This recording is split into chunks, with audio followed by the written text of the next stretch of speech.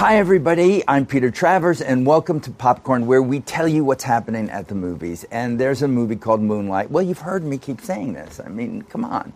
This is a great movie that you should be seeing immediately, and for many reasons, but one of the main reasons is my guest today, Mahershala Ali, who gives a performance in this that, if he doesn't win the Oscar for it, then you can join me on the picket line, because it would just be wrong. Anyway, welcome you for that. Very generous of you. Oh, it's really not generous. It's so true. And yet, look at you.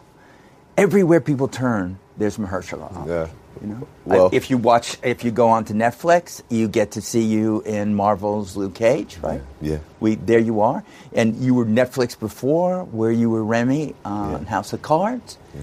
And in Hidden Figures. Yeah. And in Moonlight, this is a performance that just is going to break you out even further than you have already. So how are you feeling, Mahershala? Is it good? It feels great. I'm just taking it all in, because there's an underbelly or a flip side to that, where I wasn't working in the manner in which I wanted to, and didn't feel like I was being stretched. And so there's a lot of actors, there's a lot of extraordinarily talented actors who are waiting for their phone to ring or that email to come through. And so to be on the other side of that at this moment, and being in great company and in your company, talking about our amazing film, it's amazing. I feel really great about where we're at. Well, the great thing is that you're one of those overnight sensations who've been at it for 20 years. Yeah. That's the amazing thing. It's like, well, suddenly they're putting the face together with the name. Yeah. And that's a big change when that happens, right? It is. So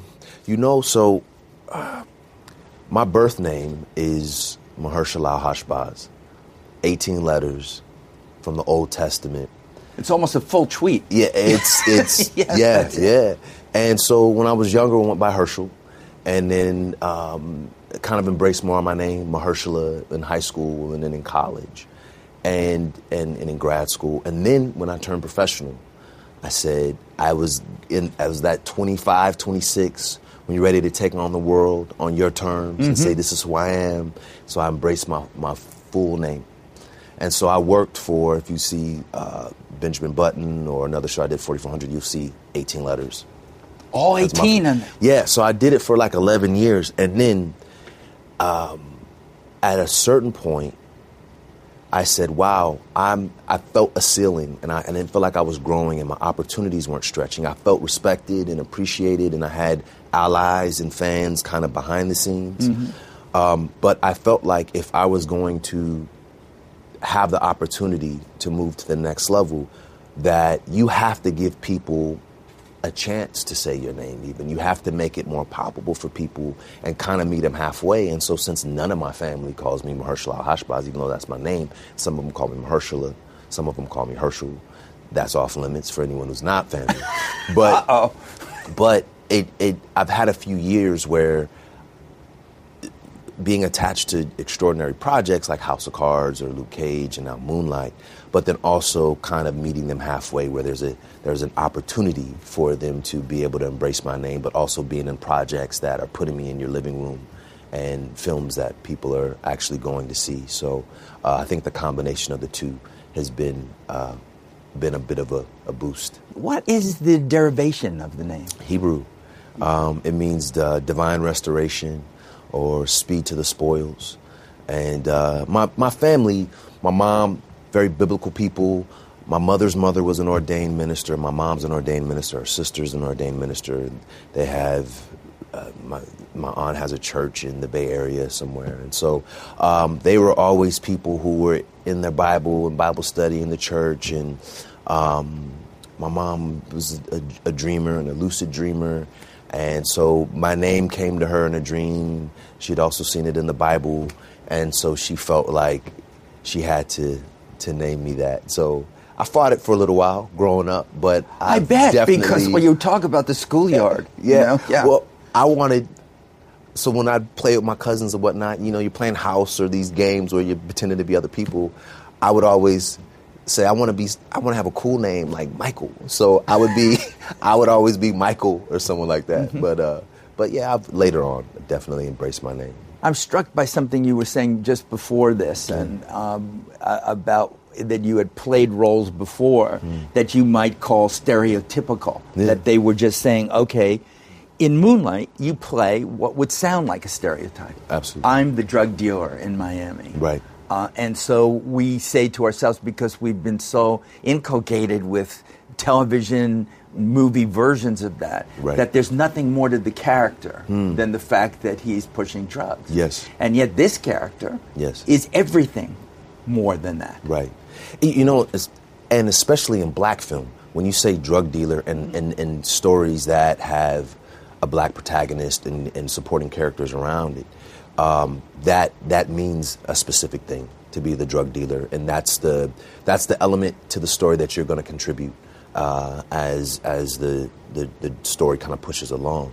You mean they're not asking for anything more? No. Yeah. But if that were a film that had perhaps white leads in it and the character was a drug dealer, you might be interested to see, well, wow, what is Tom Hardy going to do with the drug dealer role? You know, and just because it doesn't, I think, color and kind of criminal activity with African Americans and criminal activity somehow are synonymous in our narratives, and so we don't really think anything of it. But what I loved about Moonlight and Juan in particular is Juan is Cuban. He's Cuban. Yeah. He's Cuban. Yes, he's an Afro-Cuban, born in Cuba but moved over to the U.S. At a really young age, and has tried to assimilate with African American culture,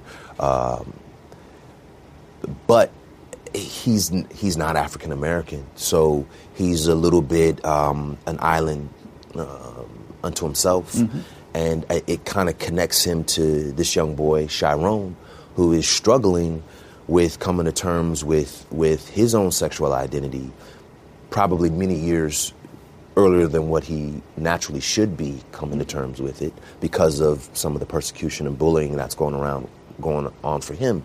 So I think in him recognizing Chiron's otherness, it really brings out the humanity in this person. There's so much space to connect to Chiron as another human being and be a mentor to him. And so the script, the character is painted in full of so much color and wonderful attributes that I myself would aspire to have, that it really attracted me to tenderness. To be a part of it. Tenderness. That's what he is. Yeah. But the time where the drug dealer part of it kicks in, when he realizes that you might be somebody who's selling the drugs to his mother, that Naomi Harris plays. And it's complicated. It is. What we don't see is that complication very often. And we're seeing that here. So when you got this script, what did you say? Yes. Yes. I said yes. Said yes. I'll do this. Yes. I had been a fan of Barry's. I'd seen Medicine for Melancholy many years back, and I was living in the Bay Area at that time. That was a Bay Area film. And I saw that in Berkeley and was just kind of like looking out for him. And years later, I had worked with the producer of Moonlight, Adela Romansky, on another film called Kicks, a little tiny film we worked on in the Bay Area. And they're really close, and she produced this and got the script to me and let me know that basically after I had a meeting with Barry, it was mine if I wanted it, and of course I wanted that part. And it's just spoke to me on just such a deep level to see someone go through that type of journey of self-discovery and really just trying to come to terms with who he is without a lot of help around him. So to have the opportunity to be an ally in him coming to terms with himself was really a gift. And I think that part of him, that the compartmentalized portion of his life that had him in the streets selling drugs, wasn't a hindrance to me taking on the part, because he was so multidimensional that I felt really attracted to it. And it was something that's what you're looking for. Right. I mean, it's a lot of people wouldn't be you, Mahershala, who is on 4 seasons of House of Cards. Remy, everybody loves this character. You get an Emmy nomination for it. And then you say, well, I think I'm going to leave this show. Yeah. I think I'm going to leave this show. Nobody does that. Usually they have interventions for actors who do that. Right. They say, what do you mean you're leaving this? Right. So what made you make that decision? Well, I've been working a long time. And I think I came into this business with certain expectations, with having wonderful teachers who gave me a lot of direction and gave me some insight into how they saw me, which helped shape how I saw myself. And so at a certain point, when things weren't happening the way I imagined, I started to realize 15 years into a career, 10 years into a career, I started to realize, but 15 years into it, I felt like I was at a crossroads and sort of at a dangerous point where if I continue to be on shows or on a show, no matter how great the show is, in such a supporting capacity, that I was never going to get my opportunity to carry a narrative, and which I feel like I have the ability to do, and I just want to grow. You know, anytime you've been in a certain, that's what it comes down to, is just going, I'm on a show, this is a terrific show, they've been really good to me, but I know I'm not growing, and I'm in this, I have to do this basically for 8 months on the calendar. So it cuts out any other opportunities for me to grow as an actor. And I don't do this for a paycheck. The money is terrific. I feel blessed to get paid for any time I get to memorize and metabolize somebody's words and try to bring them to life. But that is just a beautiful offshoot of getting to do what I love with my life and do that for a living. But then you make this other step into the land of the Marvel Universe in Luke Cage, where you're Cottonmouth. You are. This guy is a bad dude. Yeah, he's crazy. He's throwing people out of windows. Yeah, he is. You know? And what was that part of what was in your head that you wanted to be a part of the Marvel Universe? We've grown up seeing these comic books, and I wasn't a huge comic book fan, but I was aware of the comic books and, of course, the cartoons, and then later on the movies started coming out with more regularity, and the qualities and the attributes of these people are so aspirational and larger than life, and but also so human that. And the work that is being done today, the production quality and level, the way they cast these projects from the film universe to the television or the series work is so well done that I'd been wanting to be a part of it for quite some time. I just never imagined it would be a villain. But what I love about the villains is that they have so much more room because there's more fluidity within their moral, or their moral compass is different, and so there's just a little bit more. There's more space to be gray and human. Well, sometimes he's vulnerable. He is, and I love that about him. And so in talking with them about it and kind of hearing how the arc was going to go, because they don't tell you a lot at Marvel. They say, trust me a lot. That's so, it. you know, I buy this car from me. It's going to really trust me. And they did right by me for sure, and wrote for me and gave him, left some real windows of humanity there so that the character could be a little bit more complicated. They gave me that space to do that while I was there, and I had a wonderful time doing it. It was stressful, very stressful, but in the most positive way, because that kind of work, and that's what I wanted. I wanted one of those jobs where you went home tired and I was exhausted from the kind of work we got to put in, and getting just to work those muscles, just because I was aware that I felt like I was growing and being stretched, and I'm hungry for that at my age. Are people treating you different when you're part of the Marvel world and universe now? I mean, people stopping you on the street and saying, Cottonmouth you? Yes. Yeah. You said that Barry Jenkins, who the director of Moonlight. Every time I see Barry Jenkins, cottonmouth. So thanks, Barry. Barry, But between Barry and just folks in the airport and on the street, especially in New York, coming to New York, it's amazing how it's such a New York show. And so just folks on the street, from the cabbies to just guys on the street, the respect for that character and the love that I've received is especially felt here in the city.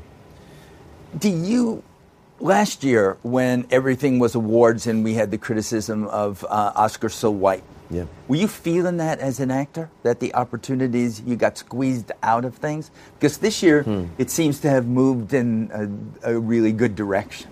Yeah, well, first, I would just love to say that I'm so proud of the work that's been done by so many different people this year, even in the documentary film land with the OJ series and Ava DuVernay's amazing 13th, and then to the narrative stuff and the defenses and Loving and of course our film. So it's great to see that, and I would love to see more diverse stuff coming forward that is a mixing of the community. So not just black, not just white, Latino over here, Asian, but just because I grew up in the Bay Area, so really diverse. My high school had everyone in it, and we were one of the more diverse schools in one of the most diverse states in But you were moving into sports, right? Yeah, I was moving into sports. It was basketball, was it? Basketball, yeah. So what makes you not do that? That's another thing when you're in that. You're in it physically, mentally, everything that's there. Well, I think I always saw an end with basketball. I was always a kid who kind of thought long term, and I'm an Aquarius, so we're always ahead of ourselves in a certain way, and it's very hard for us to be in the moment, conversely. So I think with basketball, I could kind of see the end. And at a certain point, I'm also a goal-oriented person. So once I got the scholarship to play basketball in college, I didn't set another goal for myself, not a realistic, attainable goal. And so as I began to bump up against the business of college basketball, because they're not, in most cases, a lot of those colleges, unless you're at Duke or North Carolina, the rest of those schools are stepping stone schools for these coaches in most cases. Not all of them. There's a few out there that are really terrific. But a lot of those coaches that are at the St. Mary's colleges or the Santa Claras, and there's a coach there at St. Mary's now who's wonderful. But in general, they want to win there so they can get to the larger school. So it's a business, and and if you have the eyes to see it, you become aware of it. And I think I was a little disappointed by the lack of a real personal connection and care. Because a lot of these kids who are getting these scholarships are coming from certain communities where their families are not intact in the way that they probably ideally should be. So those kids are not just going to learn how to cross someone over or dribble with their left and pull up and shoot a jump shot, that they're looking for brotherhood and family as well, and an education. Like, all that is really extraordinarily important. So I think when that wasn't happening, and maybe that's unfair for me, I will admit, to go into it with that expectation, I think I just got disheartened and really began to focus on the creative side of and really connect and work through my own stuff growing up. Well, you got involved in the poetry slam stuff. Poetry slam. Hip hop. Yeah. This was like a part of your life. Yeah. Hip hop saved a lot of lives, man. It really has. There's so many people who have found an avenue of creative expression that gave them a reason to get up in the morning and go out and fight a little harder and work to be something. Who were the ones that spoke to you? Oh, man. Oh, Nas. You have a cat named Nas. I have a cat named Nas. I think he's the greatest. Rakim. Wow, there's so many. A Tribe Called Quest, De La Soul, KRS-One. Like, these brothers are brilliant. Lauryn Hill, MC Light. There's just so many. I could go on forever about some of these artists and how they influenced my life.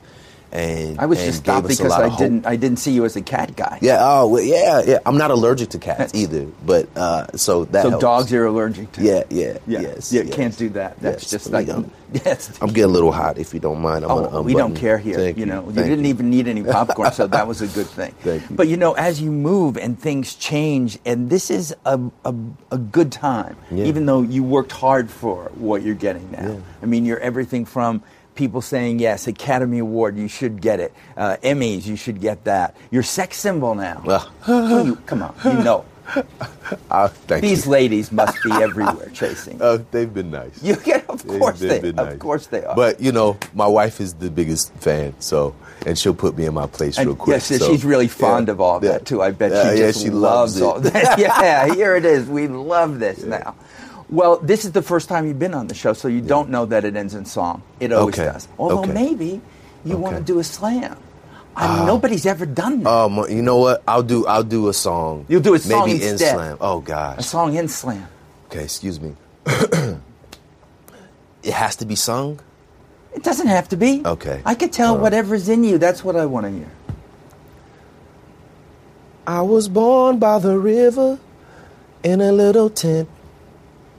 And just like the river, I've been running ever since. It's been a long time coming, but I know a change gonna come. Oh, yes, it will. Well, the change did come. A lot thanks to you. Mahershala, thank you for you, brother. being here. Appreciate That was it. great. Appreciate it. That Thank was you. great. See? You did it early in Yeah, the there you morning. go. Doesn't There matter you to go. you. You're fearless. Thank you. We love that. Thank you. Applause. Thank Look at you. that. We never get that. Thank you, guys.